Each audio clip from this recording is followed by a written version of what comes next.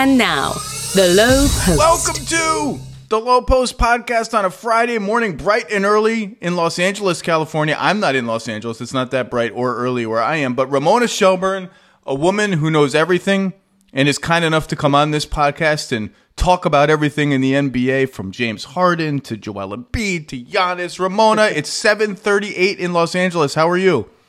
You know what? I've been up for like an hour because I have somehow one of my children is an early bird. And every morning at like 6 o'clock, he says, "Mommy, it's time to get up." And I said, "No, it's not." But this is life now. So I get up early now. There is a lot going on in the NBA, and I really wanted to have you on because you're always talking. You're always talking to people. You got information. Talking and texting, yeah. Talking, texting, which is really just modern day talking. Correct, yeah. Now, like I have friends who are like, "Yeah, I talk to so and so a lot," and I'm like, "You never actually talk to that person. You just text that person. That's not talking. That doesn't count as, to me, that doesn't count as talking." I was intended to have you on to talk about your massive James Harden piece from last week, which was outstanding, despite James Harden's criticism of the piece online, which was spirited, let's say. But I think I said this 2 weeks ago, and it happened again, and I think we have to start with Giannis, because I think despite all of this drama about the Sixers and the Blazers and Dame and Harden, Giannis doubling down on the 48 Minutes podcast with our old friend Bruce Bernstein and Ross Geiger, who used to work for the Bucks and is close with Giannis, and Michael Freer, said once again, if I don't sense that this is a winning situation, I'm not signing an extension here, and I'm willing to go elsewhere. I love Milwaukee, would love to stay in Milwaukee for the rest of my career, but ... And if you talk to people within the Bucks, they'll be like, "Yeah, this is like, we all knew this already. This is not new to us. We know the pressure we're under. We know the timetable of his contract. We know how disappointing last season's playoffs were. We know that he's going to hold our feet to the fire." I don't know about you. I'm surprised how out there he is saying this. And I worry personally on the Bucks' behalf that I just worry whenever a team with high expectations is playing an entire season with this anvil hanging over their head. Every 3-game losing streak becomes like a referendum on the future of the team. Every injury, does Chris Middleton have another 2-3 week absence, and what does that mean for the team? Drew Holiday is extension eligible in the middle of the season. Like, that will be a talking point until it's not a talking point anymore. If I'm, and this is why, tying to Harden, like I said this a couple weeks ago, if the Sixers could just ever get their shit together, I'm looking at the Bucks and I'm like, I'm a little nervous for them. I'm looking at the Celtics and I'm like slightly, not nervous is too strong because they're going to be amazing as long as the Jays are healthy, but they got to reinvent themselves a little bit. They have a lot of centers, three of their top 7 guys are centers, all either old and or injury prone. What is your reaction? Let's start here. What is your reaction to the Giannis stuff in general? So I always view superstar statements like this, superstar statements on my future, in comparison to other superstar statements on my future. Okay. And there are a few in recent memory who I think have handled this very poorly or just left things to be a big mess. And I think in a way, Giannis being very on message. Like I feel like when somebody starts to repeat the same verbiage, like, "I only want to be there if we all want to be on the same page and win a championship." Like, he's clearly workshopped that answer. Like, that is going to be his answer, his coded language for, I am not going to stay if we don't have a championship team. Okay. And I kind of like that he's on message, because we're going to keep getting this same answer now. He's made this pretty clear. And B, it gives us clarity. It gives everyone in Milwaukee clarity. It gives everyone in the league clarity. This is what Giannis is thinking about. He's not bluffing. He's not just trying to get attention. This is where his head is. Adjust accordingly. Adjust your plans accordingly. And compare that, Zach, to like Kevin Durant when he was with the Warriors. Compare that to, well, Kevin Durant when he was with the Oklahoma City Thunder. There's probably only 3 or 4 guys who fall into this category of too good to trade. Like, I think Kevin Durant was too good to trade in Oklahoma City. too good to trade when he was with the Warriors. Giannis, in my mind, is probably too good to trade. Like, you have to just play it out with him as long as you can, and then hope for the best in free agency. But I don't know. We'll see how the Bucks end up handling this. But as you mentioned before, I think people in Milwaukee knew that he felt this way, knew this was coming. We're planning for it. We can talk about whether or not the Mark Lazary selling part of his ownership stake was, maybe had this thought process in mind or had this in the back of his head. Okay. But I think probably as a contingency, I think that probably entered his calculus a little bit. It has to. But I went and looked this up, of like ages of the Bucks players. I mean, this is a team that, you have Drew Holiday is 33, Brook Lopez 35. I mean, this is an aging roster. And if you get to the other comparison, I think, is Steph Curry, who fits this category of superstars who's way too good to trade. The Warriors have never let Steph get anywhere close. And the one year that we even started asking this question is of what are they going to do if this team is not good enough for Steph to win? How would Steph handle this? They got good again real fast, right? There were 2 lean years. They were in the lottery, but it was because of injuries, and they bounced back so quickly that it wasn't an issue. And now Steph is locked up long-term, and they have doubled down on the guys who seem to give Steph a chance to win. Youth and rebuilding plan be damned. Like, let's just go all in, Thelma and Louise off the cliff and tell Steph Curry, Klay Thompson, Draymond Green forever, right? What did Thelma and Louise do? Did they rob banks? What was their thing? Yeah, at the beginning, I think, was it Thelma who killed somebody? I don't know. It Something doesn't happened matter. to her at a bar. I got it. You know what? That's a good. I might rewatch that. To steal from the rewatchables, movie. I might rewatch that movie. And then Brad Pitt was the one who was robbing banks. Well, Brad Pitt. They picked him up on the. Yeah. Let me tell you something. Young shirtless Brad Pitt and Thelma and Louise. Woo. Oh. Well, all right, we know all about young Brad Pitt in that movie. Okay, Warriors. So the Warriors are an anomaly, right? Yeah. Like, what's happening to the Bucks? And you said you looked at all the ages of their players, and you saw a lot of threes. Everyone's 30 or over of the key guys, and you've got younger guys like Connaughton, who's not that young, but Grayson Allen and Beauchamp. We'll see what he becomes. But the core guys are 30 plus, 35 in Brook Lopez's case. Chris Middleton, 32. Yeah, they're all and the Bucks have traded a whole bunch of draft picks to build this team, which has robbed them of the ability to get young players into the pipeline. And they have 1 first-round pick left to trade this season. And we're going to talk about that later, either 2029 or 2030. And I think those picks will be valuable. But this is generally what happens to great teams. You trade the future for the present. This is why LeBron James cycles from team to team to team, because as soon as he's on the team, they're trading the future for the present. And then when the present team peters out, he's got to find another team that has enough assets to build a real winner around him. The Warriors are an anomaly because in the span of 2 years or 3 years, they drafted 3 Hall of Fame players that are all roughly the same age, and they've kept them together the whole time, which has given them at least a fighting chance to stay relevant and in the championship picture for longer. Dirk is the norm. What happened to Dirk in Dallas is the norm. What happened to Kobe in Los Angeles, now they had the Powell sort of resurgence, but the end was kind of depressing. Like, that's the norm for a guy who's a one-team guy. You mentioned the Durant precedent in Oklahoma City, and I totally agree with you. That was the correct play by Oklahoma City to just say, this guy is going to be one of the 10 to 15 greatest players of all time. We're not trading him. I honestly think this is just my educated gut, and it's way too early. Let's flash forward this season and say the Bucks lose in the conference finals, which I think would count as a failure for Giannis, for this whole, we got to be all in on winning. Now, maybe it's a 7-gamer, it's competitive, but that's short of where the Bucks want to get. Speaking of failure, by the way, do these Giannis comments about we got to be all in on winning, is it okay now to say that the Bucks season last year was a failure, or is it still steps to success? Can we just call it what it was? It was a failure. Yeah, we didn't exactly line up the messaging from his postseason press conference. Whenever they workshop whatever his line was going to be in addressing his future, didn't line it up from last season's press conference. Yeah, it was just I said at the time, I was like, why are we soft pedaling around this? You guys lost in a horrible fashion in the first round. That's terrible. So let's say that happens. Then you get to the offseason. He's got one guaranteed year left on his contract. Everyone that you just mentioned is 1 year older. He has already told you that if I don't think this team can win big, win all the way, I'm going to go somewhere else.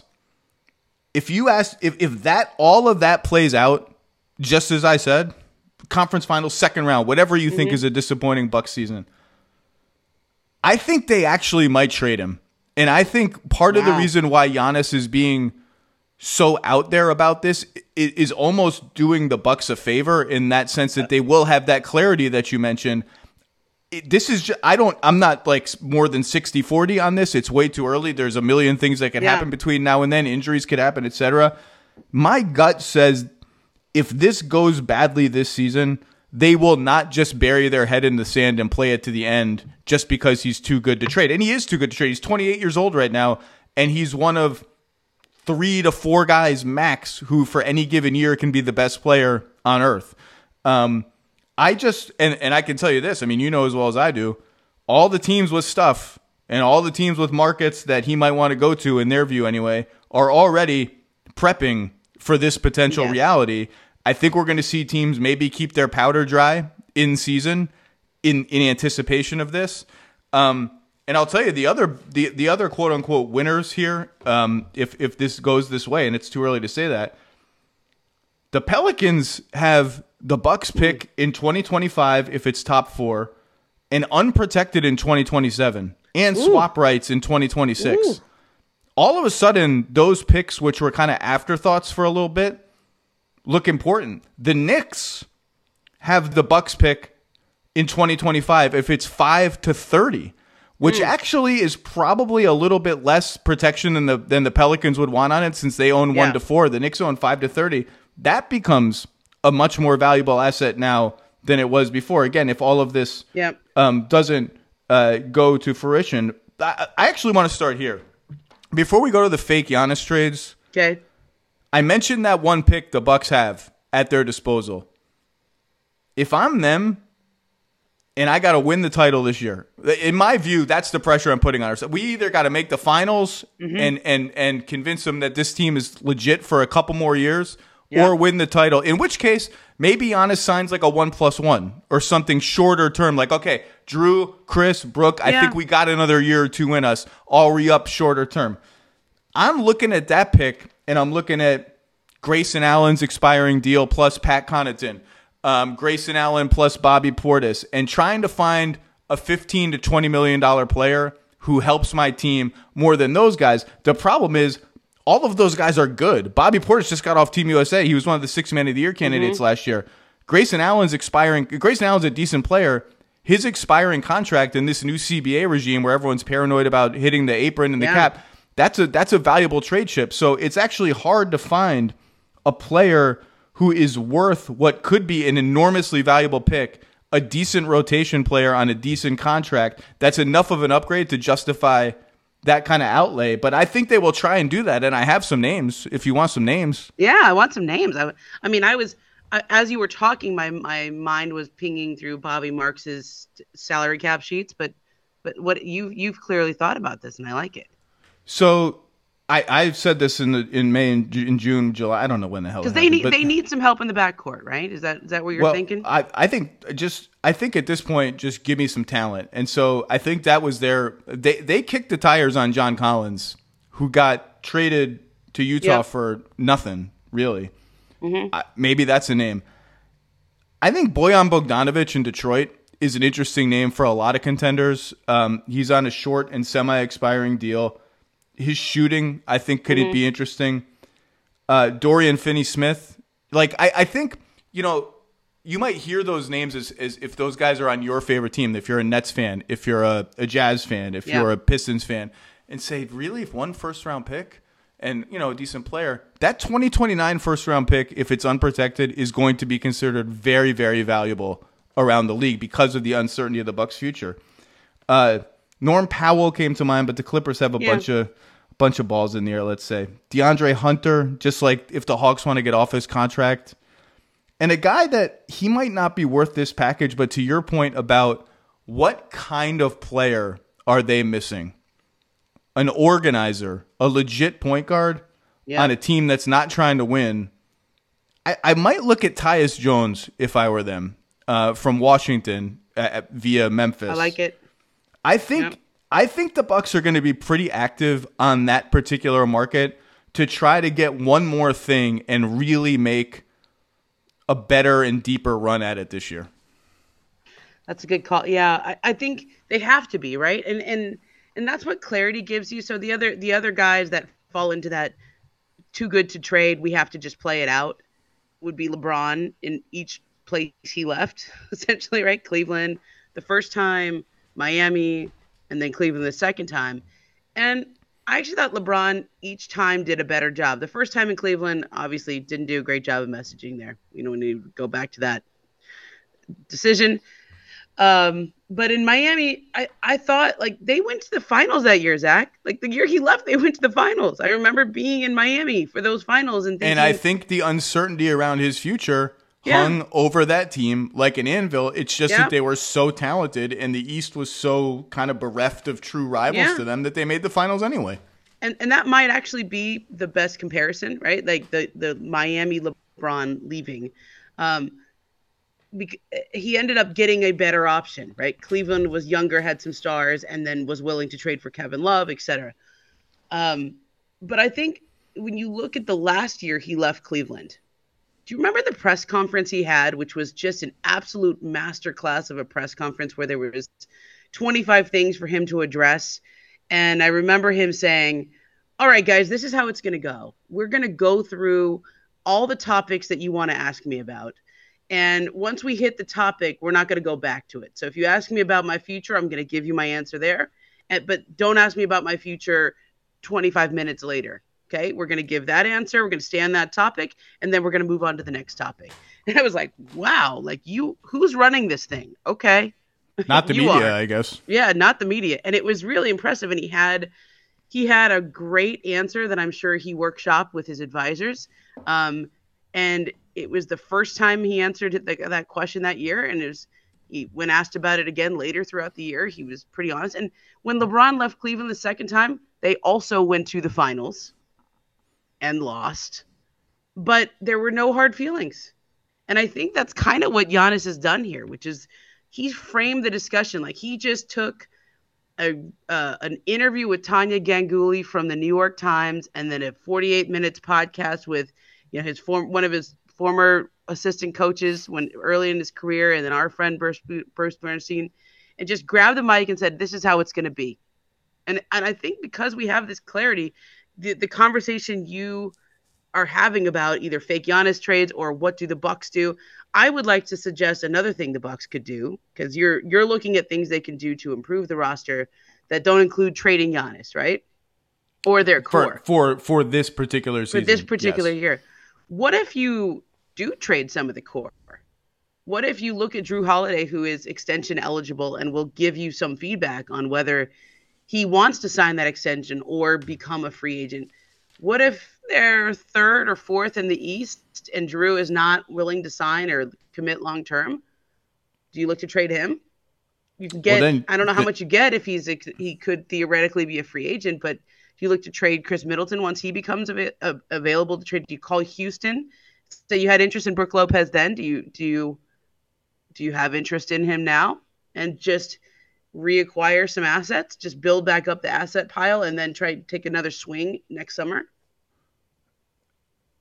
What are you suggesting happens to Giannis in that scenario? Because if I'm him, that's a tough sell given Milwaukee with cap space is not going to be a draw for free agents, probably. Although with him, it might be different. Well, I mean, look at what the that Lakers feels did like last pulling. year. That feels like pulling the plug on the whole thing to me. I think that is similar. The Lakers were in a very, I don't want to say similar. It was different, but another boxed in situation last year when they had Westbrook, who was expiring with a giant number. You mostly had to incentivize somebody to take his contract. By either giving up an asset or being willing to take on a lot of money. And they were able to do it. They were able to completely redo that team by trading I wouldn't call Russ one of their big three, but in the way the team is constructed and salary cap wise, he was a significant piece. I think you would find value for any of those guys in their core. And you use that to either get a young player that can help you, that's more on Giannis's timeline, to get more draft picks. Or, I mean, Houston has a million draft picks, like if that's the way they want to go. There's a lot of teams that are sort of pivoting from we have the nice young team to we should probably start winning now. We can't keep being in the lottery. There's a couple of those teams, I think, Orlando or Oklahoma State. I don't know how much longer are they going to keep doing this? We're going to talk about those teams. Don't worry. Right.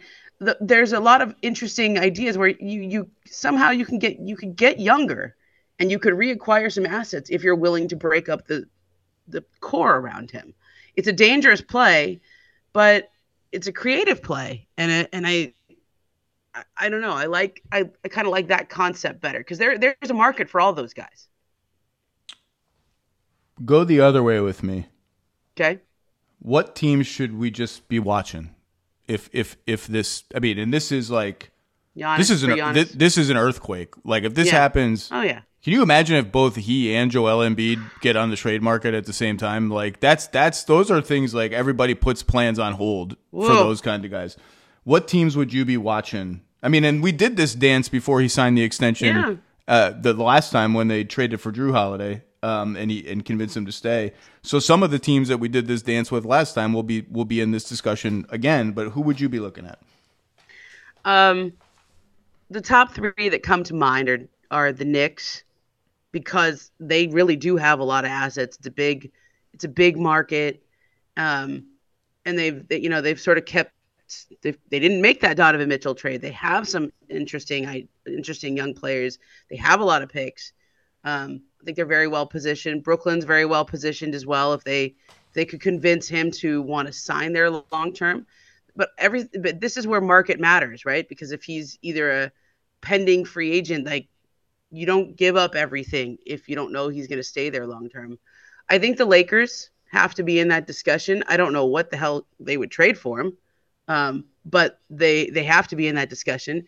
They have now some good contracts of interesting young players that they either drafted and developed or signed as a free agent and developed. Looking at Austin Reeves there. There's Jared Vanderbilt, who our Dave McMenamin just reported, signed a nice team-friendly contract extension. There's I think the Knicks and the Lakers pop to the front of my mind. And then, of course, you have to bring up the Miami Heat. I mean, that's the team that's, whenever there is a star that may become available, you have to bring up the Heat. So I think those three are the first ones you start with. I would say the Warriors. Because of there's a relationship with him and Steph Curry. They know each other, etc. And there's a synergy there, but I don't know how they would get that done or how those timelines match up. But that's an interesting one to bring up as well. Well, I'm sure you've come up with a lot of. Giannis is a player where I don't care about the timelines matching up. He's just I just want to get him on my team. Good enough. So a couple of all of those teams you mentioned are in my big long list of teams, and it will be long if it ever would come to fruition. What the Knicks have going for them is they can return that 2025 Bucks pick to Milwaukee. The second part of it, and if you're the Bucks, you want picks from the team that gets Giannis are not that appealing because that team is probably going to be very good because Giannis will be on it. The idea of getting picks from teams who are not that team, from third teams, including yourself, as the Bucks, is an interesting one. The Knicks issue is I just don't know what the blue chip talent is, if any, that they have. Are the Bucks that excited about R.J. Barrett or Emmanuel Quickley, who's extension eligible right now? Lakers, they're just handicapped by the lack of picks. I mean, they owe the pick to New Orleans, which New Orleans can kind of screw the Lakers by deferring it from 2024 to 2025. They owe the pick to Utah in 2027, which turns over immediately. So they can, after the draft, they could trade 29 and 31. Is that enough? I don't know. Brooklyn's got picks from everywhere, right? And again, that goes to what I was saying before of can I get a Suns distant pick instead of the pick from the team that Giannis is going to? The problem with Brooklyn is if I'm Giannis, Mikal Bridges has to be on the Nets if I go there. This is the Durant thing over and over again, in that, like, whatever, if you're looking for a team, the team's got to have a lot of young assets and picks, or like at least one blue chip young player and picks that it can shove out the door and still have enough win now talent on hand for Giannis to think I can win the championship immediately with this group. That's a hard balance to strike. We saw with KD. And if there's no Mikal Bridges there, like, I'm not that interested in going to Brooklyn. What's the point? And if there's no Mikal Bridges in the trade, am I that interested if I'm the Bucks? Warriors were linked to Giannis the last time. There was a lot of noise in the media about that. They owe this pick to now Boston, top 4 protected this year. After that pick conveys, they can trade 26, 28. They owe this weird top 20 protected 2030 pick to the Wizards. They can trade the top half of that. They have some interesting young players. They would try to get involved, I'm sure. Can I give you just rapid fire some other ones? Yeah, go. I like it. I mean, New Orleans has Milwaukee's picks. I don't even want to say what I think. What I think New Orleans, like, let's just say Zion is not working out. Yeah. Just saying. They got you could say it. People have definitely said that. Right? Toronto. Okay, but then I bring up the counterpoint of always, if he could be a free agent, would he give them any kind of long-term commitment that he would? Would he want to go to New Orleans? Yeah, no. Yeah. This is a mark. I mean, like, look, Oklahoma City and Houston, and particularly Oklahoma City, have everything any team could possibly want, including, like, take your pick. You don't want our picks because we're going to get a superstar in this trade. You want some Clippers picks. You want some Rockets picks. They take whatever short whatever team you want to short, because we got picks from everybody. Is he going to go to Oklahoma City? Is any superstar ever going to choose Oklahoma City? Maybe. I don't know. So maybe somebody will. And Oklahoma I don't know. When City, I look at that, I keep coming back to the Thunder too for every single superstar who may be on the move, which is, if you're a superstar and you say that you want to win, and you're looking at that roster with Shea and what he has just done in Canada for Team Canada, first team All NBA. I mean, I want to play with that dude. Like, I want to play with that dude and all the other assets they have. Like, you really could. They have enough assets, and they have a superstar already there in SGA that they can build a super team tomorrow if they have the stomach for trading for whoever and hoping they want to stay. And they have at least three legit, very enticing prospects that a team could talk themselves into being multi-time All-Stars. If you're high on Josh Giddey, that's what you think he's going to be. If you're high on wing Jalen Williams, that's what you think he's going to be. If you're high on Chet Holmgren, that's what you think he's going to be. Where I could, like, they could have a couple of those guys left over after a big trade. It's just they have no history of drawing superstar talent there voluntarily. I mean, Paul George did get traded there and extend, and then ask for a trade very quickly. Not that quickly. You get a couple years. And they historically have tried to get players who are under longer term contracts. Toronto, I mean, the same reason that Scotty Barnes was the first name I mentioned when Durant became available.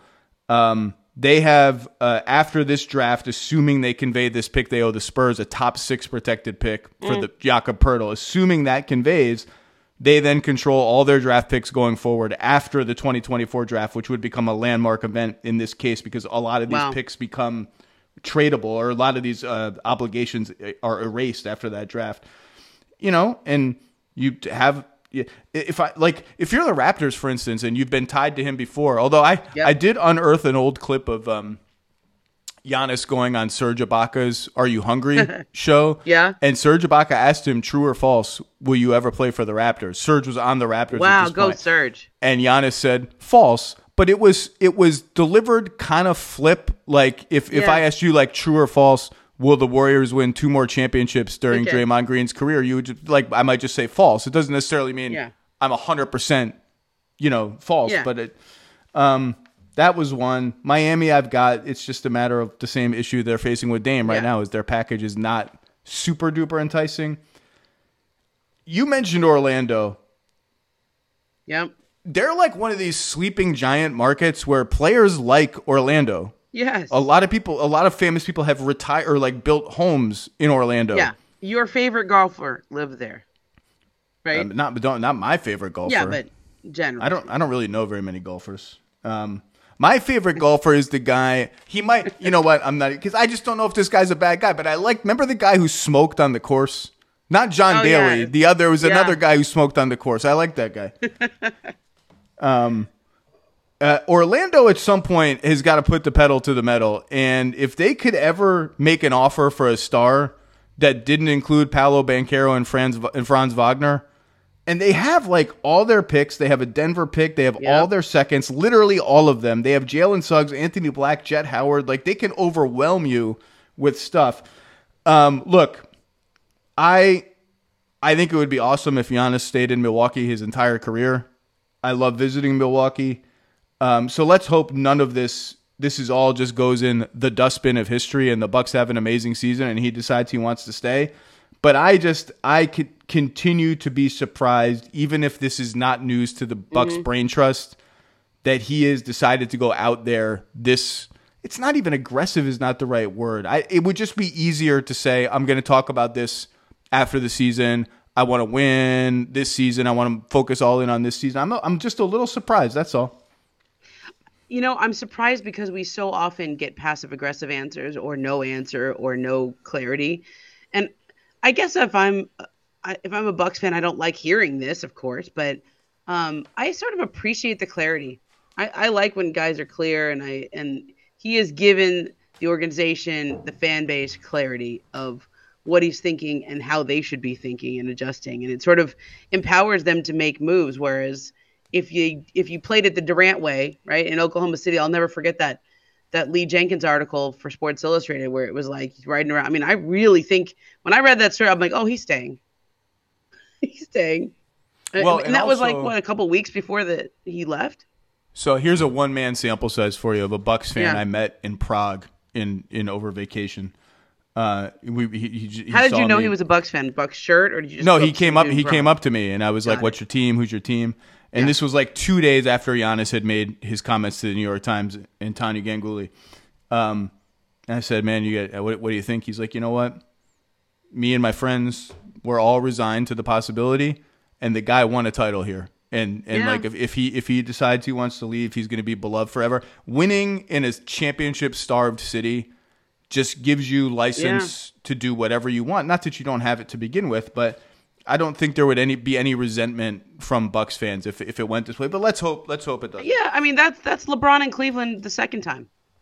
He brought a championship to Cleveland.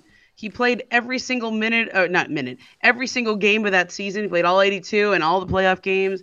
He left every single bit of himself out on that court, even though they lost in the finals. There can be no hard feelings. And the Cavs ended up being in a pretty decent place pretty quickly afterwards. Passion, drive, and patience. The formula for winning championships is also what keeps your ride or die alive. eBay Motors has everything you need to maintain your vehicle and level it up to peak performance. Superchargers, roof racks, exhaust kits, LED headlights, and more. Whether you're into speed, power, or style, eBay Motors has you covered.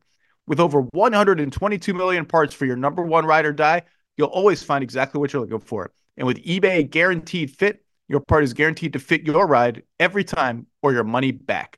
Because with eBay Motors, you're burning rubber, not cash. With all the parts you need at the prices you want, it's easy to make your car the MVP and bring home huge wins. Keep your ride or die alive at ebaymotors.com. Eligible items only. Exclusions apply. Shopping for Mother's Day is usually a challenge because you wait until the last minute. Shame on you, by the way. But Macy's Gift Finder makes it incredibly fast and easy to find the right gift just in time for Mother's Day. Whether you're shopping for your sister's first Mother's Day or your fashionista mom who loves to make a statement, Macy's Gift Finder has so many great gift ideas, you can easily pick out something special to celebrate them both. You can shop by price, anywhere from $25 and under to $100 and under. You can also sort by category like fragrance, handbags, more, or gift lists like for the mom who has everything, pre-wrapped gifts, gifts for grandma. You can find top brands like Studio Pro model Beats headphones, Polaroid cameras, and Samsung smart TVs. So what are you waiting for? Mother's Day is May 12th. That's very soon. It'll be here before you know it. Macy's has the perfect gift guide to make picking something for your mom easy this year. Head to Macy's.com/gift finder today. That's Macy's.com/gift finder. let's pivot to a team that you know very well. Young Masuk had a sit down with Draymond Green, two Spartans sitting down at Michigan State. I know. And Draymond said many things, as Draymond is wont to do. Among them, why not 2 championships? Why can't we win 2 more championships together with this core, which I assume he defines as himself, Steph, Clay, Steve Kerr, whatever surrounding talent you want to put. Why can't we win 2? They re-signed Draymond to a very reasonable extension, traded Jordan Poole and a first-round pick for Chris Paul. Gary Payton II presumably will be healthy after not being healthy all year when they got him last year. Yep.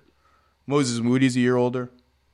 Jonathan Kuminga's a year older, which is good. They have these are all reasons for optimism. Klay Thompson is extension eligible now. 2 more titles. If I set the over-under at number of Golden State Warriors titles during the remaining years of Steph Curry's career, let's define it as Steph Curry's career because Steph is the franchise. Yeah. If I set the over-under at 0.5 titles, Ramona Shelburne, are you taking the over or the under? Because if you set it at 2, I'm taking the under. I'll tell you that right now. Oh, yeah. I'm taking the under if it's 2. I will take the over if you set it at 0.5. I think they get 1 more. And 5 is a big one. I mean, those of us who keep track of these things, like if you're at 4, there's a lot of guys with 4. A lot of superstars, a lot of Hall of Famers. All these guys, Hall of Famers, okay. But if you want to be that next rung up, you got to get to 5. And that's where you get Magic and Kobe and LeBron still, that's where that 5th title really matters. Now, Michael with 6, I don't know if they get there. I think that's harder. LeBron's still trying to get there. Obviously, like that's the next mountain that you can even talk about. But I think they get 1. I don't know how they get it. I just think that they still have a really good team. They're going all in this year. There's reason to believe they will be good for 2 or 3 more years, and they have some interesting young players where they either get better and contribute or they get good enough they can use them to trade for something better. The only thing that gives me pause is the new CBA, is this idea that they literally cannot keep that budget. They literally cannot keep paying all that luxury tax and be a functional team in this league, right? It's not just about whether your owner is willing to pay all that. It's you have no maneuverability if you are. And every single team that has deep-pocketed owners like this has sort of hit that reality check with the new CBA and all the restrictions it puts on your team. Well, and except for the Suns. Yeah. They really kick in next year. This July 1 when the NBA's calendar turns over, because that's when you have limitations if you're over the second apron. Like you can't aggregate players in trades, which is, I mean, I don't think even some front office executives are, when I go out to drinks or whatever with them, are like, boy, that one, we're kind of still coming to grips with that one. That's a big one. To your point, so I will answer my own question. Look, far be it for me to argue with Stephen Curry, one of the greatest players of all time. Draymond Green is let me say this clearly. Draymond Green's a Hall of Famer today, right now. Will be in the Hall of Fame. Klay Thompson is one of my all-time favorite players, Hall of Fame. These guys have achieved more in a small span of life than I will achieve in my entire life. That's my preface. I'm taking the under on 0.5. Ooh. I just think winning a title is really, really hard, and they're getting. Could they win one? Absolutely. I was super high on them 2 years ago, and they paid me off with the championship win. I still believe in the fundamental greatness of this core, the synergy they have together, the system that they play being so different from the way everybody else plays. Steph, of course, being the fulcrum of everything they do. I think they're a contender this year. I think they're an inner circle contender this year. I like the Chris Paul trade. I like all the stuff I said before about Moody, Kuminga, Payton. I think Dario Saric will help them. He was fantastic for Croatia. Shout out Croatia in the offseason, pre-Olympic, pre. It's like the pre. You really sucked for several years qualifying tournament to get into the qualifying tournament to get into the qualifying tournament for the Olympics. I think they can win the title this year. If you're just asking me, like, if you ask the computer simulate the next 10 seasons 1,000 times, I would bet you 0 is the most common answer between 0, 1, 2, and 3, which seems insane. So I'm gonna go under, but I do think they got a shot. You mentioned the CBA. What can you tell us about Klay Thompson's extension situation, if anything? Yeah, so there are two of that core that don't have their long-term futures secured, right? Steve Kerr is another one. We should mention that too. I think last year when there were some discussions around Steve Kerr and whether he wanted to extend or whether how much they would pay him to extend, they were short conversations. Yes, they want him back, but the number that they discussed was not in the ballpark yet. And I think that number will actually be close to where they land because of the contract Monty Williams signed and the contract Greg Popovich signed. That coaching market has been reset. And so I think Steve Kerr, if he wants to stay, will get what he wants to get. Klay Thompson is a really interesting story. He is a very valuable player, even with as much money as he makes right now on an expiring deal. Right? He's great in terms of their optionality and the way that they decide to build this team going forward. My understanding is that they have opened contract extension talks with Klay Thompson, that this is a slow process. So this idea that, okay, he's been eligible for a while and they haven't done anything, but no, they've started talking. They've exchanged proposals. It's been, there's been no hurry to these discussions. I think the optionality goes both ways, not necessarily like he's trying to leave, but just the optionality of he didn't have a great year last year. So it behooves him to have a great year this year, and he becomes more valuable if he does. Behooves, I say. Behooves. Behoove. It's a good word. So I'm curious where they end up with that. They are definitely open to the idea of doing it because they've opened discussions with Klay Thompson. I think the years will probably be similar to what Draymond Green signed, which was a 4-year deal. I think it'll probably be similar. You know, what I don't know where they'll land on team option, player option, yada yada yada. But the timeline sounds similar.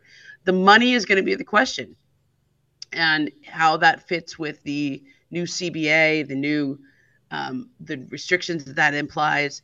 There is, I know that the Warriors feel very strongly about keeping Klay Thompson and Draymond Green alongside Steph Curry, and it's the Warriors who feel that way. But that place they arrived at is in strong consultation with Mr. Curry.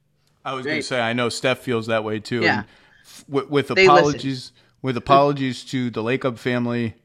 I cry no tears for their money. And if I'm Steph Curry in particular, I lose no sleep over their money because I built it. Steph Curry, without me, there is nothing. There's no Chase Center. There's no gazillion-dollar arena deal. You have not. What did they buy the Warriors for? $400 million or something at the time a record price. It's now worth God knows how much. That's him. So if I'm Steph Curry, I'm going into Joe Lacob. I'm like, look, man, you can nickel and dime these dudes if you want. I just don't want to hear it. I don't want to hear about it. Pay them. And if I'm the Warriors, to your point about Klay, I point to the Draymond Green contract and just say, look, this is what Draymond did. It's 22, 24, 26, or 28 or something like that a year. 22, 24, 26, and then 28 player option. That's a fair baseline to start with a player of what Klay has done for your franchise. And so I've heard Klay has had a fantastic offseason in terms of his workouts and his conditioning, particularly compared to the last offseason when he was coming off injury, two devastating injuries. Scared to pick up games. And didn't do anything because he was scared, and understandably so. It's a very human thing. Yeah, that's how he got hurt the last time. So he didn't do any pickup games. They held him back in training camp because he didn't. And I've heard he's had a good offseason. And to me, I think he's the most important player on their team because I know what Steph is. I know even in his diminished scoring state, I know what Draymond is, and I know I have faith in his passing and more than faith in his defense. The young guys, we'll see what they do. Looney, we know what he is. Wiggins, he's as rock solid as it gets. Klay is the wild card. If they get good Klay, and they did not get good Klay in the playoffs specifically, particularly against the Lakers, I think they can win the championship. If they get B- Clay, I don't think they can. And I think he is one of the most important players in the league this season. I think he's their swing player. You can point to the young guys. Yeah, they need more. And really, the Kuminga one is interesting because there's clearly been some stuff in terms of trust level between him and the coaches. There's some stuff with, what does it mean that his jumper is shaky and he can't play the 3 next to Draymond and Looney, and almost can't even play super duper amount of minutes next to either of those guys. I think he could play next to Draymond more. I mean, even Draymond and Looney, I looked it up yesterday. They only played 117 minutes together in the playoffs in 11 games, and only 27 against the Lakers. When the going got tough, the Warriors decided when Anthony Davis took over the entire court on defense and obliterated their spacing, the Warriors just decided we can't play these two guys together. And in fact, they struggled whenever they had two non-shooters on the floor, like Draymond and Peyton. Peyton was good. He can screen and roll. That's why I look at Moody as a really interesting piece for them this year, because they tried the Steph, Clay, Moody, Wiggins, Draymond lineup. They dabbled in it late in that Lakers series when it was clear that Anthony Davis was going to destroy any lineup that had Draymond and Peyton, Draymond and Looney, Draymond and Kuminga. Kuminga didn't even play, really. Draymond and any other non-shooter. That's why Saric is interesting to me, frankly, as a wild card for them. Do you think Chris Paul starts or comes off the bench?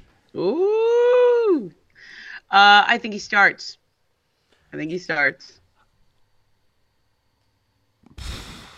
For how long? We shall see. So I'm going to go, I think he comes off the bench to start the season, but I think he starts portions of the season. When someone's hurt, when they decide we want to play small ball today and bring Looney off the bench. So who does he start for? This is the question I keep asking people. If Chris Paul starts, and your reaction to it, you just made a noise like, woo! I know. That's the noise I would make, because I think this is a potentially delicate training camp issue. This is why you pay Steve Kerr all those millions, right? If he starts, who in their starting 5, which was one of the best lineups in the entire NBA last year, who is coming off the bench? Do you ask Wiggs to come off the bench? No. Do you ask Looney to come off the bench? They always ask Looney. Looney always gets the, okay, you can come off the bench, right? He's the guy Looney might be picking up dry cleaning as favors for people. Poor guy. He's so good, though. I think it's got to be Looney. I think that's the only answer. Clay would be a really interesting answer. That would be. But it's Steph and Clay forever. I just think it's the Splash Brothers forever. To me, I feel like this is how you play the Chris Paul thing, is that it has to be his idea. Whenever he comes off the bench, by the end of the season, I think he's coming off the bench. But whenever he comes off the bench, I think it has to be his idea, that he does what Draymond did in that series against the Kings and says, you know what, I watched that game I was suspended for, and we played better when I wasn't out with Looney at the 5 and in that smaller lineup, and I'll come off the bench. Remember that? Draymond just said, I'll do that. After stomping on Sabonis. Yes. The Warriors dynasty has been built by star players being willing to come off the bench or play a different role, right? Andre Iguodala, Draymond Green, David Lee. Draymond Green gave such a shout out to David Lee after he did that in the playoffs. Remember when David Lee got hurt and Draymond kind of took his spot, and David Lee was just the greatest teammate about it and understood. And even though I'm sure it crushed him because he had been a starter and he was a great player in this league for a long time, their dynasty has been built by star players who understood that this was the way the team needed to play to win. And Chris is joining a team that has done what he has not done, which is win championships. So he is a good enough basketball mind. He is one of the greatest point guards of all time. I think he's going to see it. I think he'll at some point raise his hand and see it. I think, of course, there's an ego there that's going to be barking. How could there not be? But I think he's going to, at some point, watch the way they play both ways and say, you know what, this is what we got to do. Maybe you're right. And Mark Spears said the same thing. Maybe they start that way just because it's Chris Paul. And just say, let's give it a shot. We'll play you and Steph together. Yes, it's a 3-guard lineup with Clay at the 3, and Clay's kind of declined defensively a little bit since his injuries. So, like, is that line? And Chris is not the same defensive player he was 2, 3, 4, 5 years ago. He's always in the right spot, but he's a little slower. He's old. Chris is old for a basketball player. Like, there's nothing wrong with that. And by the way, Looney has the Phil's Coffee app on his phone, and he can go get his coffee, and he's okay.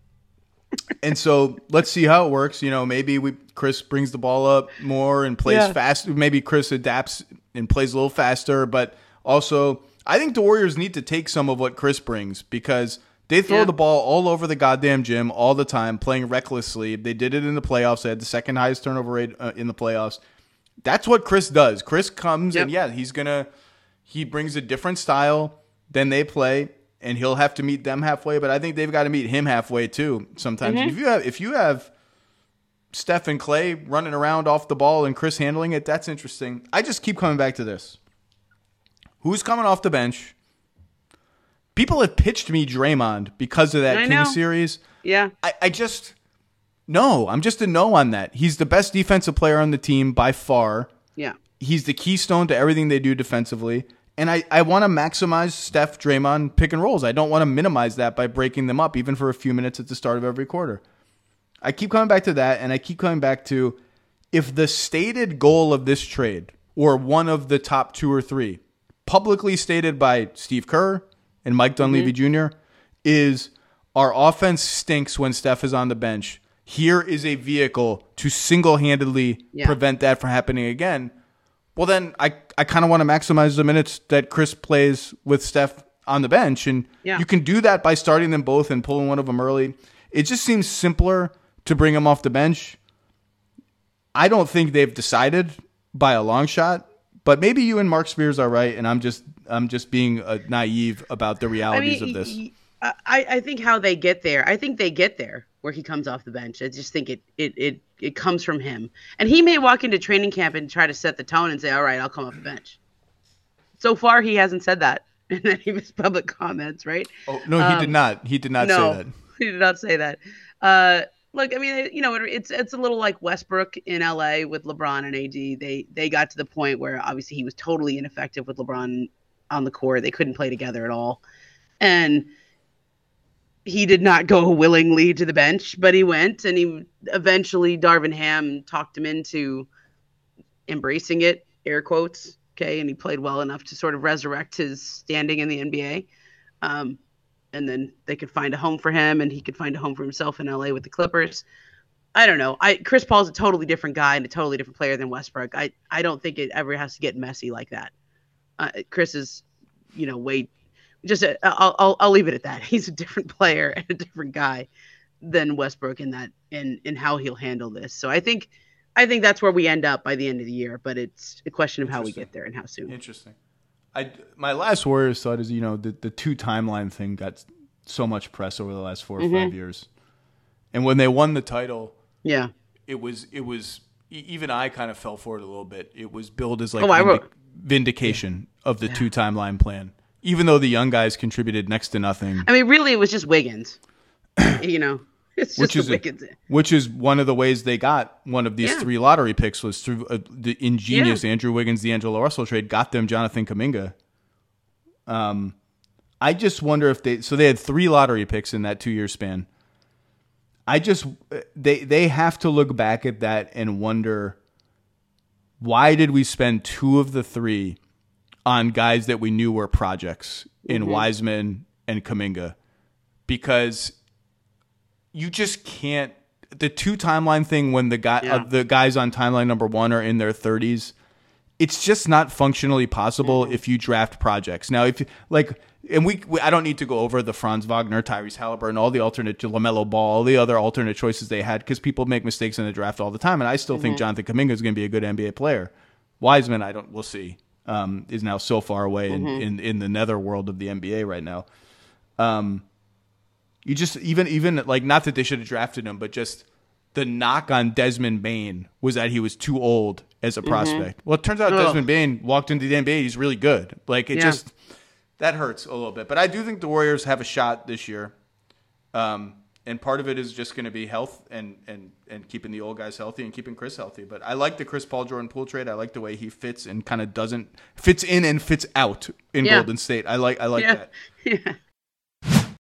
You can now stream the most MLB games on DirecTV without a satellite dish. Yes! Catch the clutch hits, strikeouts, grand salamis, web gems with nothing on your roof. So who's there up there, whether it's roofers, Santa, birds, old-timey chimney sweeps, moody teenagers, thrill-seeking raccoons, watch out for them. You name it, they won't find a satellite dish. But you will find your MLB games on DirecTV. That means DirecTV is your home for baseball this season. Root, root, root with nothing on your roof. Yes, stream your team. Call 1-800-DIRECTV or visit directtv.com. Sign up today. Claim based on total games carried on sports networks. Sports availability varies by zip code and requires choice package. Spring is the best time to add new challenges to your training just in time for summer and warmer days. It's also the best time of the year to take a new look at your fitness routine, dial it up a notch, and continue powering on. Peloton's varying class lengths were designed with your personalized training in mind. Whether you'd like to add a 10-minute core session at the end of your strength class or take a 60-minute power zone ride to increase your endurance, Peloton classes help you focus on your needs and goals. They are also made to challenge you with a variety of classes like boot camps, boxing, full body strength, marathon training, all created to grow your skills or push you to improve in what you already excel in.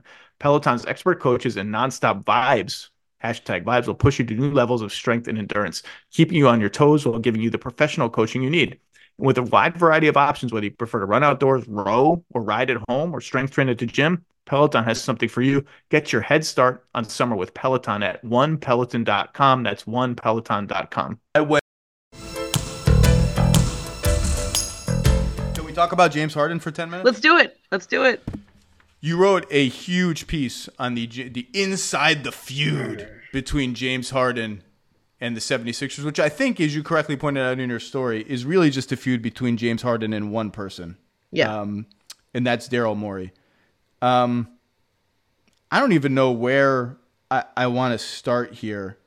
So why don't I start at the end, which is, how do you think this is going to play out? I have heard, it's interesting because obviously you talk to a lot of people close to both guys and both sides here. There are some people close to Harden who say absolutely not. He's never going to play for them again. He's so stubborn. He's so hurt and betrayed. I can't see him ever doing that. And then there's other people who are, this is him him sort of suggesting he's going to come in and be in the best shape of his life and be amazing and reestablish his value in the NBA. And I don't know how they get there with it, whether that's for Philly or somebody else, but I know there's going to be a lot of reporters in Colorado Springs, right before Colorado, where they're having training camp in Colorado, at Colorado State, right? And it'll be interesting to see if he shows up. Was Colorado State the football coach who said that his mom taught him to take his hat and his sunglasses off when he's talking to people in reference to Deion Sanders? Oh, was it Colorado State? That might be. Good call. I mean, that was an interesting choice by Nick Nurse. I don't know. I'm curious to find out why he chose that. They went someplace last year too. It was they went to South Carolina or something. But I just want to briefly say, I hope Deion Sanders wears like an oversized pair of sunglasses to the game. I think they're playing Colorado State this week. Another grown person is not going to tell me what is okay for me to wear in a press conference after a game of people hitting each other and throwing a ball around the grass. Like, I can wear a hat if I want to, Colorado State coach. Do I tell you if you want to wear a hat on your podcast, Zach? No. You wear a hat, you wear a hoodie, you don't tell people what to wear. Their choice now. So that's where they're doing training camp. Okay, so he's gonna continue about. I think he shows up. My gut feeling is that he shows up, and they all work it out. I don't know if he and Daryl Morey work it out, but I think he has to compartmentalize and just play it out. Nick Nurse. I mean, look, if you hired this coach who won a championship with Kawhi Leonard, who never wanted to be in Toronto, who played it out, who literally was got traded to Toronto. They sort of talked him into being there. He had no choice but to play there because he had sat out the year before in San Antonio, or not sat out, but sat out a lot of games there. I think Nick can make that work. I think Harden has made he's kept the bridges open with his teammates. I don't know if they're as strong a bonds as they were at the beginning of the summer. It's put them all in a tough situation as well. But he was invited to Joel Embiid's wedding.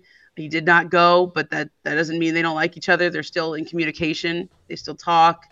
I think everybody involved has this attitude of this is between James and Daryl. And people in the NBA tend to be pretty good at not messing with other people's money and not getting involved in other people's business. And so, like, you haven't seen Embiid say anything about Harden. You haven't seen Tyrese Maxey or Tobias Harris. When they start training camp, they will all be asked about it. But I'm sure they've had a lot of time this summer to workshop their answers of, we would love to have James back on our team, and we understand things went wrong, with their contract situation, but he's a great player, and whenever he's ready, he'll help us. I'm sure they're going to all say something like that. And he just flat out has to play. I don't know how he can sit out. Well, the He's rule gonna be a of free agent. the rule of the league, I've said this 10 times already.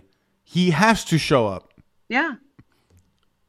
Or else the Sixers, by this draconian rule that I did not know about, frankly, before this situation, can block him from being a free agent. Well, so he's going to show up and have back spasms. He can show up and have a barky hamstring on day one. Well, and that's the thing. I was talking to people at the league office about this after the Board of Governors the other day when they announced the new resting policy, which I frankly think is fine. And is that why you in the background we were sending you screenshots of you? You guys are mean. I didn't know I was on in the background. This is the Zach face. I was all right. You know what? And you were right. I didn't have any facial hair that day. And I know, but you looked really studious and serious. Like, you might have been the only one in the room who got Adam Silver's 4 Sudafed references. He did. He really hammered the Sudafed. He did. But the back spasms thing, or just the Harden coming and just loafing thing, which is a fear that people there have. Yeah. I asked people at the league office. I said, you just did this whole resting thing, and I largely am fine with that. I think it's a little overblown and that it doesn't impact that many players or that many games. They really care about the national TV games. The big national TV games is what they care about. But I was like, you guys are finding teams. Yep. The presumption being that teams are asking these players to sit out, which I think in most cases is what's happening. It's a sports science medical decision. But I said we saw it with Simmons, and we have this other thing we don't know how it's going to play out looming. What about the opposite when the team wants the player to play? Yeah, and Dame the player is not performing or away from the team. And the response that I heard was like, look, the Sixers took Ben Simmons' money away, and they went to arbitration, and he got some of it back, but not nearly all of it. And what else are we supposed to do? Like we can't throw them in jail. Like they just I just thought that was an interesting aside. We'll see what's going to happen. I mean, look, with Harden and in writing that story, there was a part of me, like when they asked me to write something, I was like, oh God, aren't people sick of this story? There's a fatigue to it. Because we've all done this like 3 times before when he wasn't happy in a certain place, whether it was Houston or Brooklyn or, now Philly. I mean, we've seen the James Harden, I'm not happy, trade me scenario play out. And part of that is lazy bounce passes to nobody across the court while I jog out of bounds. We've seen that. What's interesting about Harden is that he has the kind of game, I think, that can age well. Like, when Melo hit this stage in his career, it took a year or 2 for him to adjust and find a different role. And I wish he would have got there quicker because he had some other productive years that he left on the table that it took for him to go, oh, I'm still really a shooter and I'm big and I can play inside and I can be a stretch forward. I mean, he got there eventually. I think James can be a productive player for a lot of teams. He can't get by people like he used to. You saw that in the all season long last year. He has lost a step, but he is a brilliant passer. He is a brilliant offensive organizer.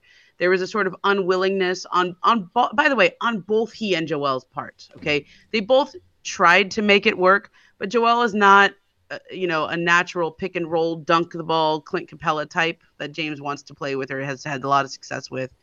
he's a pick and pop guy, or I mean, if he rolls, it's 1 out of every 8, and it's not natural, and yada yada. If you talk to people in Philly, they can point to you 5 games that you can tell where they don't quite mesh. Their games don't quite go together. James doesn't want to do catch and shoot threes. Joel's going to get a double. James is going to be open. He's a good shooter, but he doesn't want to shoot a catch and shoot. He wants to step back, or he wants to dribble and get into his rhythm and play the way he plays.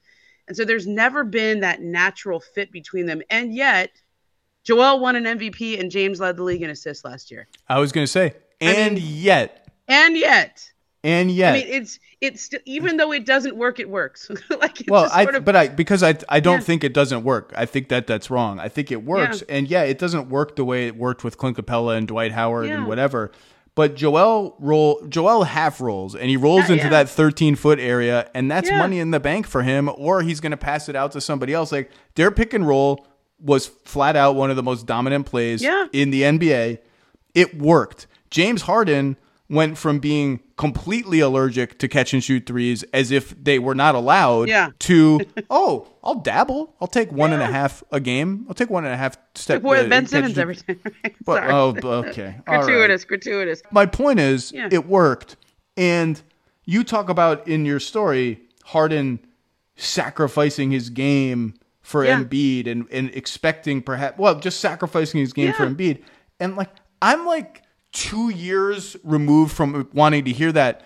It's not sacrifice if the guy is just better than you, and it's not 2017 anymore where you can just ISO 40 times at the top of the arc and win 60 games that way. It's not, the guy is the MVP. It's not a sacrifice if you're making $40 million, averaging 22 and 12, and I thought he should have been an all-star last year, and I thought he was going to make All-NBA until the last month of the season when he petered out. None of that is sacrifice. That's not even sports sacrifice. I know, but when you have come from situations where you were unquestionably the man, in Houston, unquestionably, everything was set up to treat you like a superstar so you could play like a superstar. There were things that I heard about, film sessions and what they were able to say to him or show him in film sessions. Like, let's just say he was unquestionably the man and very unchecked in his power and the way that he was allowed to operate in Houston for a lot of years. I think when somebody started to check him, which was Doc Rivers, even though James wanted to play for Doc Rivers, James tried to get Doc to come coach him in Houston after that thing. James wants to play with everybody until he doesn't want to play with them anymore. Like, that's the pattern of his last 10 years. He picks all these dudes, and then he's like, but next. Yeah, it didn't quite work. Chris Paul, Westbrook, we can go through the list. I think, though, it's hard when I was writing that story to figure out where to start, right? Because there's so many places you can start. You could start with the last minutes of Game 6 against Boston where they don't – Joel doesn't touch the ball, and then he says so in the press conference afterwards. Like, he took one shot and then he never got the ball back. Okay, and by the way, one of the best anecdotes in your story, and you can expound on it a little bit. Sure, is a film session, or it wasn't a film early session. In Houston. When the same thing happened, right? It was a Rockets game where James took all the shots down the stretch. Go look at this game. It is like you watch this game and you go, oh my God, it was all there for us to see all year long. It was December, I think it was December 6th, but let's just say sometime in early to mid-December. And it's a game in Houston. The Rockets are not good.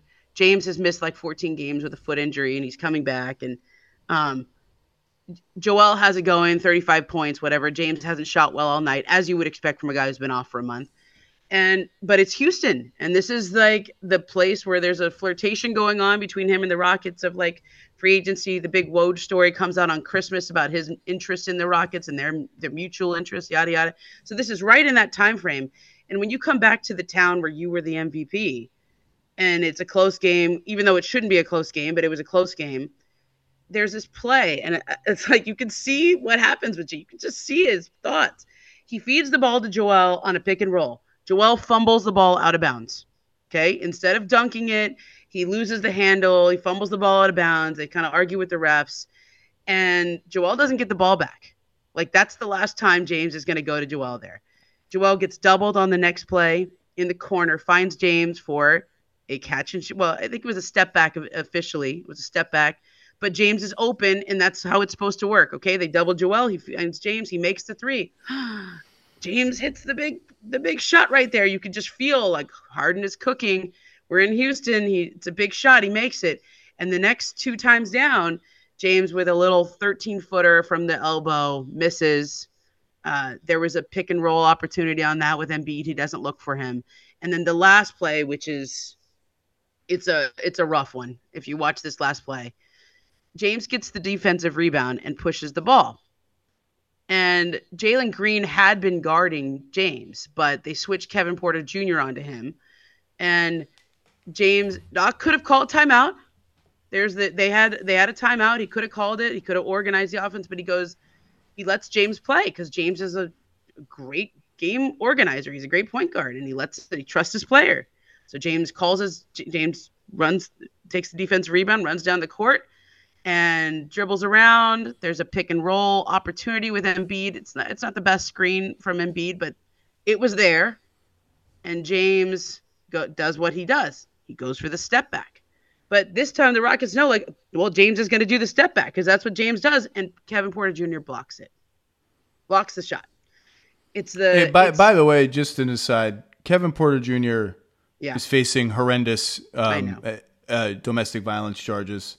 And the Rockets, according to The Athletic, are attempting to trade him along with draft equity to another team, and so they don't have to waive his contract. There are two options for the Rockets here, and this is not one of them. Number one is waive him, and number two is, and this is what most teams would do, just say you're away from the team until this is resolved, and we don't want to see you. You're gone. And no team. Is some team going to be like, we got 3 second-round picks for taking on Kevin Porter Jr. and then we waived him? I don't see that happening. You mentioned his name. It reminded me that I should say something. I'm glad you did. But it's like that sequence at the end of the game. This is in December. This is like early on. And you can see it all play out. Like Joel didn't play the way James wanted him to play. He fumbles the ball out of bounds on the pick and roll. There's not the trust there. And then James doesn't get him the ball at the end. Now, I'm going to come back to this because I think you have to every time this happens with those two. James doesn't get the ball to Joel, but Joel doesn't demand it from James either. Okay, this is incumbent upon both of them.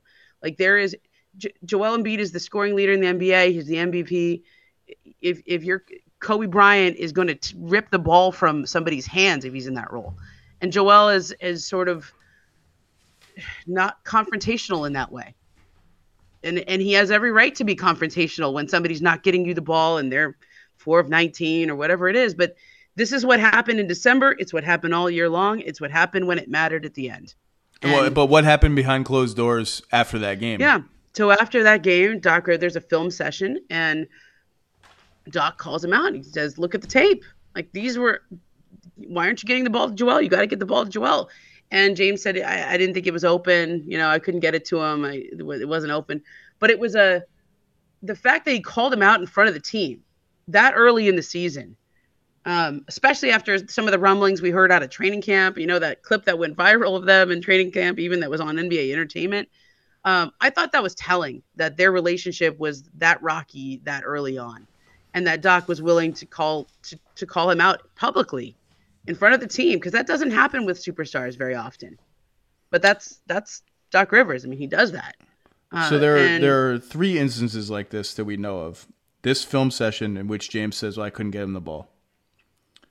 The year before, the last game against the Heat in the playoffs, which they lose in the second round, James takes 2 shots in the second half, I think. And then after the game says, the ball didn't find its way back to me. And then game 6 against Boston last year in the conference semifinals, where Philly had a chance to close that series out at home, and Joel didn't touch the ball barely in the last 5 minutes. And all of them answered this question after the game as if getting the ball to Joel Embiid is like discovering plutonium. They're like, we just couldn't do it. Couldn't do it. I'm like, you're the point guard, you're the center who's comfortable operating from the perimeter, and you're the head coach who's won a championship before and played point guard for a billion years in the NBA. Yeah. And you're getting asked, why didn't this dude touch the ball? And all your answers are just we just couldn't do it, or we couldn't figure out a way to do it. It's not calculus. Just someone should be able to stop a game that you have to win or it's not a Yeah. must win, but they lost the next game by 1,000 points in Boston, and just figure out that, see the tall guy, he's got to get the ball somehow. It's like what we do the entire season in every single game. It's somehow like we can't do it anymore. It doesn't make any sense to me. And I'll tell you this. I think this. I've said this on the show before, and your show and on NBA Today. I think it's not just about those two guys or whether Doc Rivers, how he organized the offense, whatever. It's when you look at the way the Nuggets, who won the championship last year, play. It never comes down to could they get Jokic the ball. Like it never comes down to can Jamal Murray find a passing lane, or can they do they do the pick and roll or pick and pop? Do they find each other? Because they're moving, they're cutting, they're moving. The ball's finding energy. Or Jokic will just bring the ball up. Yeah, or Jokic will just bring it up himself. Now I don't know that I can't see Embiid do that, but I could see a reorganization or a recasting of how they play offensively, to where Embiid, who, by the way, he's not the kind of guy that like I'm eliminated from the playoffs and I don't watch. He watches everything. And for as much as Embiid and Jokic are pitted against each other in MVP races, there is a deep and great respect for each other. I think there might be a pining for that style of play. I think Embiid looks at that and goes, we should play that way. Like this is a great way of playing. It's not incumbent on just two guys, or in this case maybe Maxey or Tobias to get him the ball. I mean now I feel like we're back in old like Shaq era Lakers. Can you get the big fellow the ball? Like this doesn't have to be that way in the modern NBA, which is part of the reason I think Nick Nurse was very appealing for them as a coach. I think Nick Nurse will do a great job there if given the opportunity to do it. I also think Nick Nurse is the kind of coach who, if James decides I'm just going to not be fully engaged with the team, I think Nick Nurse will just bench him. I'm going to read you two snippets from your story. Okay. And I want you to reconcile them for me. Yeah. Because I think they are very reconcilable, and I want to hear your take on it. This snippet number one is from the summer of 2022, the year that the season that they traded for James from Brooklyn and lost to the Heat in the second round. It's the season he ended up signing the 1+1 for $35 million, which gave them the space to get House and Tucker. And this is what you write. Harden knew the reason he was, quote, sacrificing was that the Sixers didn't feel comfortable offering him a new maximum contract worth upward of $270 million, sources said, after the way he played following a midseason trade from the Nets. They were still evaluating him. This wasn't so much a sacrifice as a mutual unspoken recognition. The dream of recreating the glory days in Houston had probably passed them by. That's summer 2022, where you write like, yeah, James understood the max isn't coming. Okay, then we get to this summer, and you write, this is after they lose to the Celtics. Harden was eligible for a 4-year, $210 million contract if he declined his $35.6 million option and became a free agent. And he was expecting a contract in that range, sources said, having taken less the previous summer and having left a $161 million extension on the table from Brooklyn, which we don't even need to talk about. So how do we get from June, July 2022, Harden recognizes the max dream has passed him by, to June 2023, Harden was expecting something like the 4-year, $210 million contract? Yeah. Is it just, hey, I did what you asked me to do and I was pretty damn good and we got pretty damn far? Yeah. I mean, it's literally, okay, I did what you asked me to do and there was this sacrifice, okay? And you sold it that way and I sold it that way. We all understood this wasn't option one for me. I mean, who leaves all that money on the table in Brooklyn and in Houston and then is totally fine not signing the long-term deal in Philly when he's eligible? And this is where I bring up a concept called anchoring bias. Okay, this is where when somebody tells you this is what you're going to get, you're always comparing every other offer to what the first offer was. You're stuck on that. And so circumstances change. That's why they tell you when it's offered, say yes and worry about the details later. This is the modern NBA. You take the money when it's offered. You don't. I mean, in a lot of ways, this is the anti-Dame Lillard. Okay, he doesn't take the money when it's offered and just assumes that the money will be there for him because it had been there before with both Houston and Brooklyn. Dame takes the money in Portland and assumes, well, if it doesn't work out, they'll trade me. Neither has worked out this way. in a way, I kind of respect James for sort of betting on himself and having that kind of hubris and confidence in himself. One very important thing that I should mention, I didn't write deeply about it in the story, but I think it matters. Michael Rubin was a minority partner in the Sixers and is obviously a very good friend of James Harden's. And he was not involved this year. Like, he sold his stake in the team.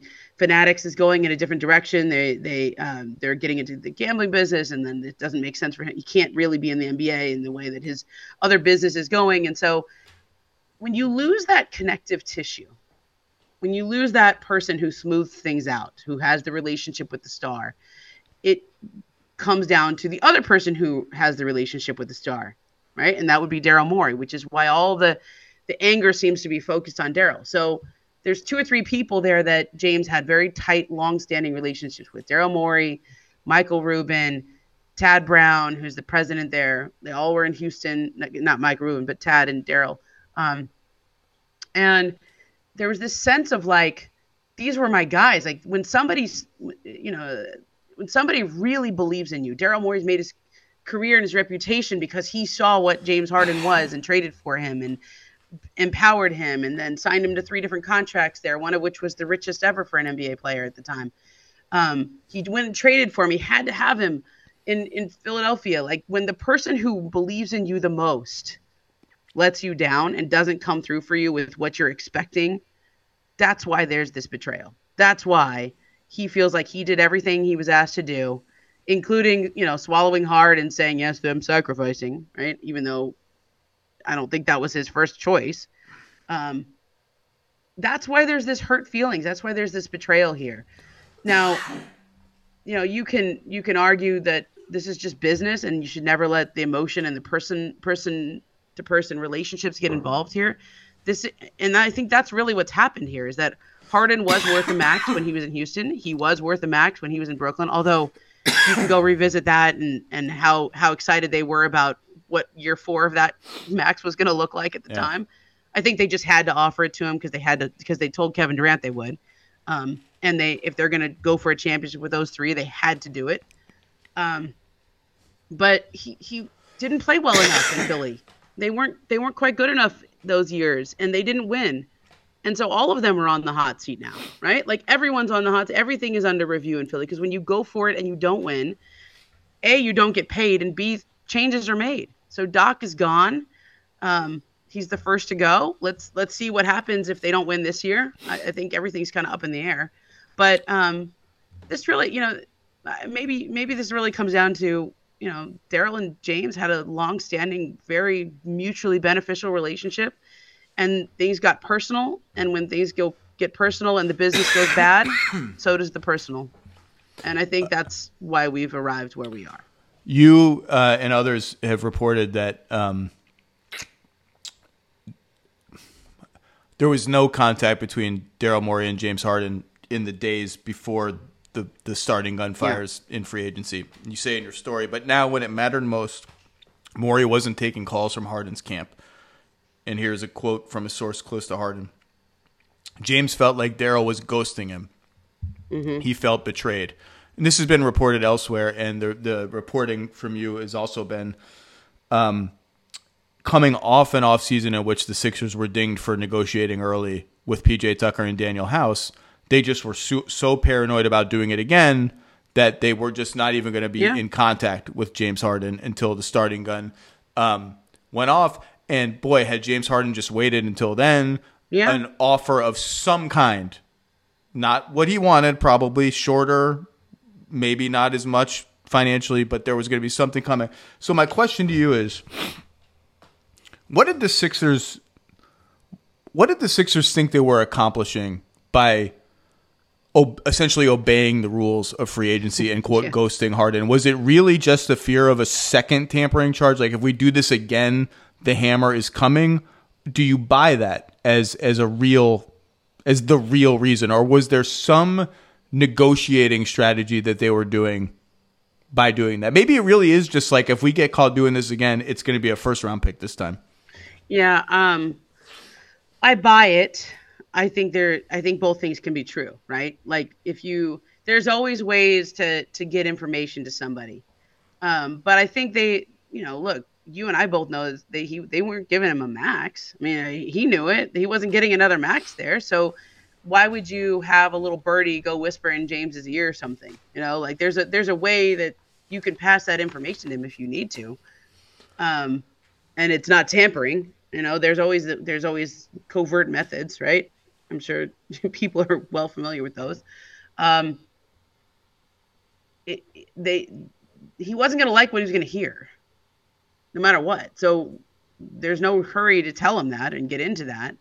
And also, I do buy the tampering thing. I really do. I think that the NBA was very clear with them. And in this situation, because it was so hot last year, they really did have to be careful. So this is where I think also, he's had different representation ever since. So his last agent was Rob Pelinka.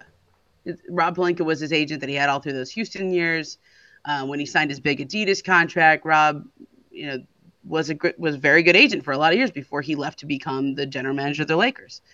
And since then, he kind of didn't have an agent for a number of years. He used the Wasserman guys at one point when he was getting traded, but there was not a long-term deal in place there. They just sort of negotiated the trade from Houston to Brooklyn, and then there's sort of been a dealing with the Players Association.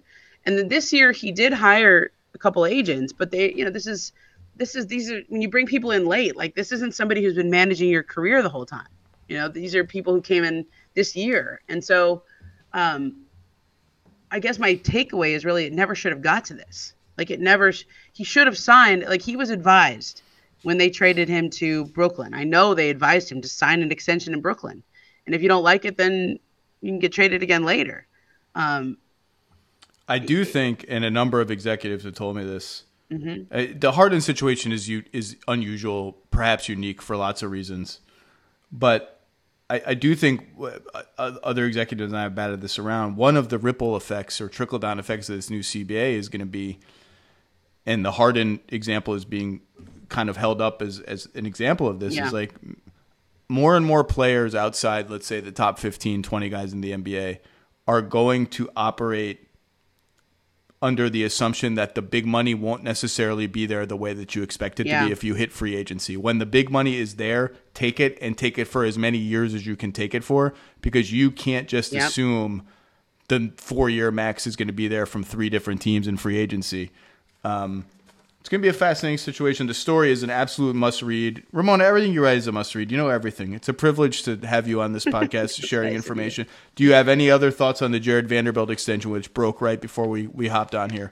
Yeah. It's the Lakers. We got to talk about it. I know. I think it's yet another really nice team-friendly deal that'll be good for the player and good for the team, because he was a solid contributor for them last year, and I think he'll be a rotational player this year. I don't know if he starts or if it depends on the matchup. But that's a really nice team-friendly deal. And all 4 of these years, guys, $48 million. I should have said that up front. Yeah, 4 years, $48 million.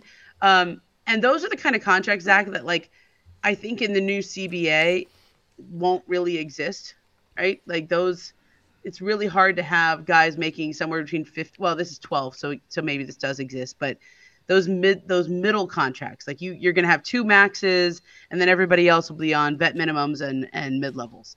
And so if you get somebody who's good in at that level, it's good for them and it's good for the team, because those are the hardest ones. They're going to be the hardest ones to create when you have already 2 max guys. It's a totally fine contract. $12 million a year.